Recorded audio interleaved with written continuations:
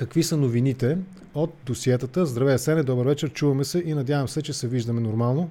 Да, аз те виждам и те чувам. Добре.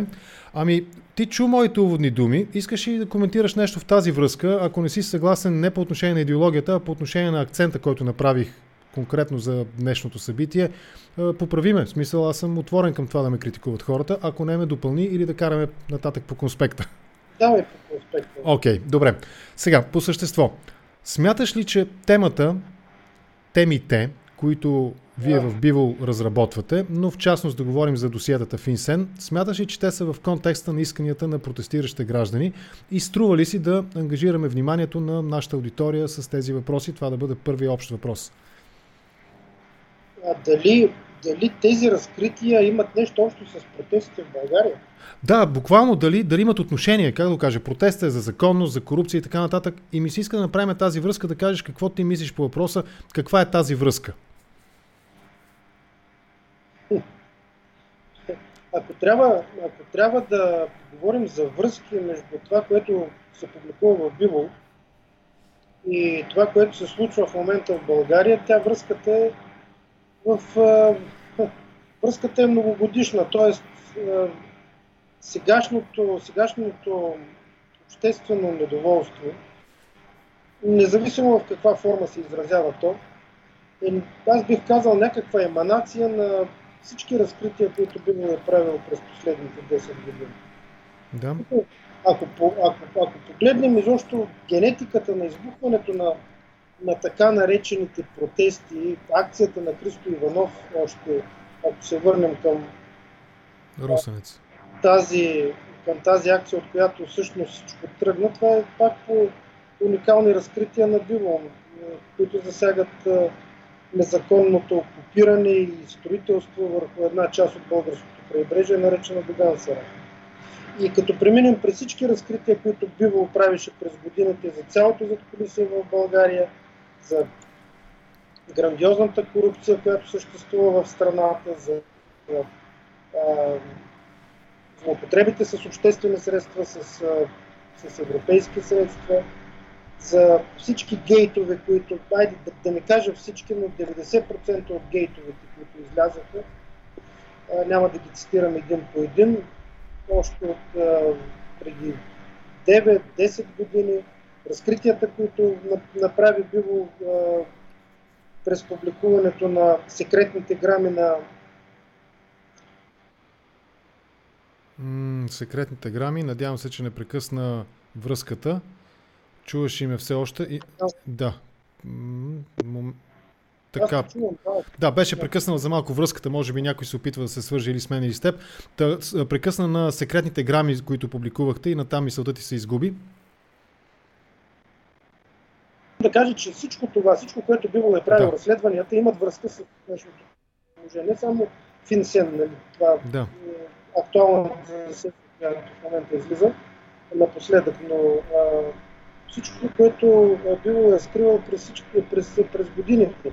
Още повече, че в последната резолюция, не знам дали си я чел, на Комисията по правосъдие и вътрешен ред Либе, са посочени поне 5 серии на разследвания на Биволъ. Искаш ли някой от тях да ги повториш за тези, които не следят внимателно? Аз се опитвам да следя максимално, максимално в реално време почти на публикациите в Биволъ, даже получавам известия в имейла си, но все пак обобщи някои от тези нишки разследващи, които са посочени в резолюцията. Това, което, нали, те са посочени, значи някои от тях най-знаковите. Танкергейт, гейта с танкера Бадър, апартамент гейт, разкритията за използването, за използването на властово положение за здобиване с ефтини имоти, цялата обвързаност, която проистича от това. След това къщите за гости, така наречените къщи за тъщи, които започнахме да разкриваме още от 2016 година насам. Доган Сарай, вече го казахме, този случай, който също е посочен в резолюцията като един пример за брутално погазване на законодателството в страната в полза на примерно един политик или някаква такава схема, която е задкулисна и която консумира властта в огромни мащаби. И тъй като тук не просто само за едно незаконно строителство, една обвързаност на абсолютно всички власти в покриването през годините на този скандал, в замитането на следите, в допускането на всички ред навързани престъпления по това състояние, в което се намира цялата държава, това представлява един разрез. Аз бих казал, един разрез, един пример такъв в умален мащаб на деструкцията на българската държава и на това до каква степен институциите, официалните институции изпълняват своите правомощия. Учебников пример, може би. Пример, който даже не е само той е от учебников в европейски пример. Бих казал. И това, което трябва да добавя тук, защото това е много важно. Доган Сарай беше разкрита 2011 година. Точно преди 6 години, септември месец 2014 година, и от тогава ние имаме поредици от публикации, които добавяме, обогатяваме, случаи, в които разкриваме все нови престъпления. Всичките ни опити през тези начин да накараме институциите да се раздвижат и да се свършат. Казвам институциите, говоря за съдебната власт в лицето, говоря за държавната власт в лицето на няколко министерства и в лицето на Бургас. Говоря за местната власт в лицето на община Бургас. Абсолютно никой по никакъв начин не се размърда, за да си свърши работа. Нито на местно равнище, нито на централно равнище. И едва сега, 6 години по-късно, виж какъв симптом, Асене, какъв симптом. 6 години по-късно изведнъж прокуратурата и Министерството на ДНСК, РДНСК и така нататък откриха, че там има брутално погазване на всички закони в България. И решиха и видяха, че става въпрос за фалшифициране на документи, за построяване на незаконни сгради, незаконно пристанище и хиляди други неща. Това исках да попитам. Това можем да си го обясним с политическото напрежение, което възникна след появяването, как се казва, десанта, не знам какъв е военният термин, на Христо Иванов и неговите колеги на брега, там на плажа край Росенец, или има и някакъв друг, евентуално втори план, който все още не сме видяли и който ти смяташ, че може да бъде описан и така в този контекст? Втория план винаги съществува.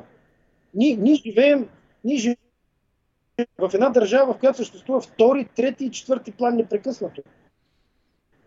И тези планове са скрити от очите на обществеността. И тези планове, които съществуват и опитваме да открехнем завесата за тях и да дадем на хората правото да видят и да разберат, че има такива планове, показват дълбокото лицемерие на българската плутократична система. Всъщност показва, че България наистина е една държава на задкулисието. Защото е нормално, нали, разбираш, 6 години, примерно Биволъ, да бъде заглушаван, да не му бъде обръщано абсолютно никакво внимание, от страна на другите медии, централни в същото време бих казал, защото за тях тази тема беше през всичките тези години. И ние единствени бяхме темно, работихме и разкривахме, въпреки всички репресии, които се откриха срещу нас. Говоря, специално за Сарай, тук слагаме всички други разкрития, които правихме. Няма смисъл да ги изброявам. Но това е сигнал на това е симптома не само на втория план, защото съществува втория план, и този втори план е дълбоко скрит в задкулисието на страната. Това, че политическите решения не се взимат от трибунното събрание или от банките в Министерския съвет, а някъде другаде. Явно се взимат тези решения. И как и защо взе решение, в крайна сметка, всичко да бъде официално осветено, имам предвид от гледна точка на законността на действия относно Доган Сарай. Но някой взе решение, даде зелена светлина и всички медии сега пишат, ходят репортери от телевизиите, заснимат всички незаконни сгради, това нещо се коментира. Ти как си го обясняваш това нещо? Как си го обясняваш тази зелена светлина? Собственика на цялата този подарък от държавата, мисля, че вие използвате в Биволъ точно този израз, той изведнъж решава да се откаже от подареното. С каква цел? Какво можем да видим като втори план, понеже говорим за втори план? Аз не знам дали собственика се отказва от подареното в случая или е принуден по някакъв начин да направи, как да кажа, някаква жертва. Да, разбирам. Пешка за царица, примерно. Да кажем да се жертва сарая, за да може да се запази статуквото. Да, защото случаят и защо стана това? Това стана, защото този случай, този пример, за който говоря, изведнъж придоби международна известност. Благодарение на избухналите обществени протести, това, че международните медии се фиксираха, за това тръгна цялата тази, всички тези брожения в България. Да. И този сарай беше осветен. Той беше осветен в международен мащаб. И нямаше това нещо да стои под хлопак. Да. Още повече, че нашите разследвания са неопровержими. Те доказват по неопровержим начин, че тук става въпрос за един безпрецедентен случай за потъпкано законодателство, за корупция, обхващаща високите етажи на властта, етажа на политическата система, за поруган обществен интерес, което е абсолютно невъзможно и недопустимо за една държава, която е член на Европейския съюз. И не случайно този пример специално е залегнал в основата на последната резолюция. Няма как при това състояние ти да не жертваш пешка за царица. Няма как да не си жертваш сарая, примерно. Тоест този балон на втората, на дълбоката държавна власт, да го кажем така, като почва да губи височина и те хвърлят баласта. Турбите с пясък в момента ги изхвърлят. Сега да знаеш, че в момента това, което ще направя, защото малко накъсва връзката, ще спра моето видео към теб, ти ще виждаш черен екран, но връзката ще съществува, ще се запази, да не помислиш, че е прекъснала. Ето така е.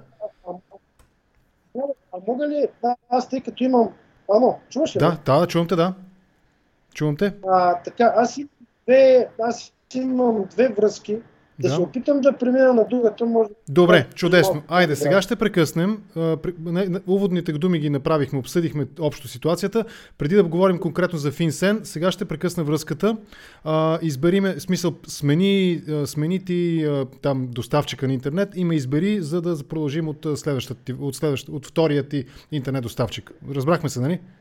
Окей, айде.